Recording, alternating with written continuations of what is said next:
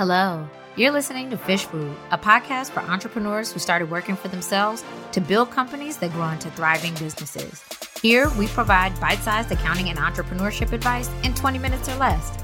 I'm your host, Keila Hill Trawick, and whether you're acting as your own accountant or looking for a new one, this podcast is for you. Welcome to the show.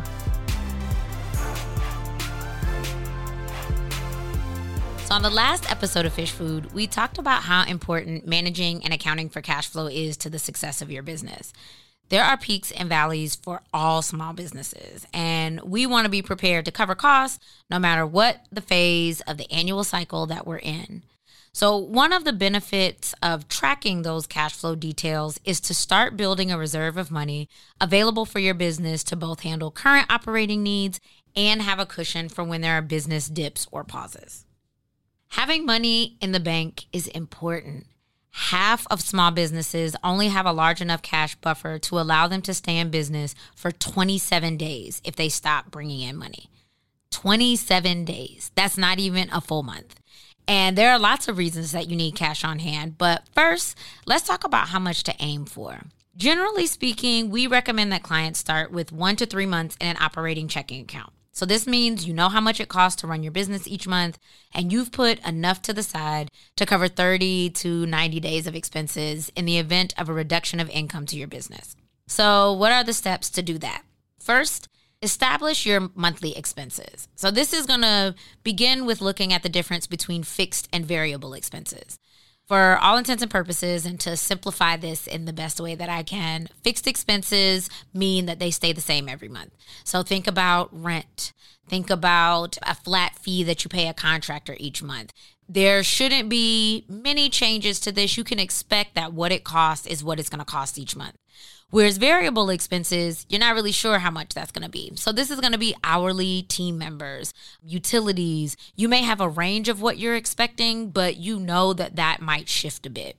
For these, you might either use an average or maybe there's some seasonality to it. For example, if you have a launch twice a year, you may already just expect that there are going to be some variable expenses that happen at those periods that aren't going to happen for the rest of the years. You want to account for that. Also, time off. I am in a season of moving softer and more slowly. And that means that I'm really looking at the option to take sabbaticals. Little Fish closes twice a year. So that means we're not doing work. What does that mean for your business? How often do you want to take vacations? And are those vacations going to mean that no money is coming in at that point? That's going to help you establish what expenses are coming up during that time as well. 2, you want to set a goal for business cash on hand.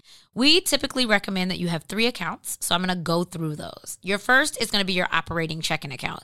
This is generally the first business account that everyone opens. It is how you pay all of your normal operating expenses. It's going to be a revolving account. Money is going to come in and money is going to go out at random periods throughout the month. Then you want to open a taxes account. This money doesn't belong to you. So this is money that you are putting to the side in order to make estimated payments or tax filing payments to the IRS and state agencies. Usually you're not going to include taxes money in your cash on hand goal because, again, it's not yours. And so when we're thinking about how much money you have available to cover operating costs, tax money already has a place that it needs to be. That is not cash on hand to you, but you know that it's there in case of a real emergency. In your operating checking account, you're going to want, like we said, 1 to 3 months. So you're going to work towards month 1, then 2, then try to get 3. Once you've got about 2 months in the bank, start thinking about a savings account for longer term savings. It's like personal, right? You've got a checking account where all of your bills come out of, and you got a savings account so that if something happens, you've got cash to cover it. Every month, you want to track against your goal. How many months do I have in operating? How much money do I have in my savings account? And you want to see any gaps between the goal and what's actually there. Finally, don't touch it. Remember, this is a cushion for your business. This is a way for you to have extra for when you need it. And that means that it can't also be the money that you're using on a regular basis. All right, I want to make a note here about profit first because we hear this come up a lot in our business with clients who have either used it or are interested in using it. Truthfully, I ain't read the book, but I did get the gist, and I have enough clients trying to use it to know that I don't recommend it. Well, while it's a noble thought, I found that most people get so caught up in having all of these accounts, and rarely are they used in a way that makes sense or is consistently holding the right type of funds in each. So there's a lot of transfers. People forget transfers.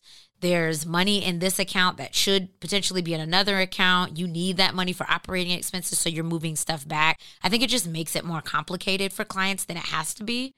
Now, you'll see that our recommendation still has a couple of accounts. And while they don't all need to be opened at the same time, they do serve specific needs. And only one of them is holding ongoing transactions. So keep that in mind. Only your operating account has money going in and out of it. Your taxes account, you're transferring a flat amount based on your profit. And your savings account, the goal is that you're probably putting chunks of money away or saving a percentage in that direction, but nothing is coming out of those on an ongoing basis. So in order, you're going to start with your main business checking account. This is where you expect to have all income received in and all expenses paid from. Next, you're going to open a separate checking or savings account for taxes. So put aside at least 30% of your profit to send for estimated taxes to the IRS and the state. Finally, open a business savings account for your emergency fund. Again, think about it like your personal account. This is money that you don't plan to touch unless you absolutely have to. Having extra money available is paramount for small business owners because it's really our only safety net. We're responsible for covering the business cost always, even when income is low or we're on a sabbatical or the expenses are more than we planned. I want you to take the recommendations that we talked about in the ways that make the most sense for you and start with one step at a time. And remember, a finance is based on feeling. What makes you feel safe enough to reach for the next goal? For example, other people might have higher savings goals to pay teams, or they expect a huge outflow of funds, so they want to be prepared for it. If you want to start with 1 month in operating and put the rest in savings, that's also fine. Ultimately, as long as you're intentional and tracking where you stand, you are already headed in the right direction. If you're looking for advisory support because you're not trying to do this for yourself, sign up for service with Little Fish. We specifically work with micro businesses who want to earn revenue without necessarily expanding their teams so that you can work in your zone of genius. All monthly services include bookkeeping, budget and forecasting support, and advisory. So if this sounds like something that would be of interest to you, hit us up at littlefishaccounting.com/services to find out more about what we do and apply to partner. Thank you for joining us today. If you like what you heard, I've got good news for you. We're supporting you all over the internet. Check out our Instagram at littlefishaccounting or our website, littlefishaccounting.com, for guidance, resources, and ways to work with us. Plus, don't forget to subscribe to the podcast to make sure that you don't miss a future episode. See you next time.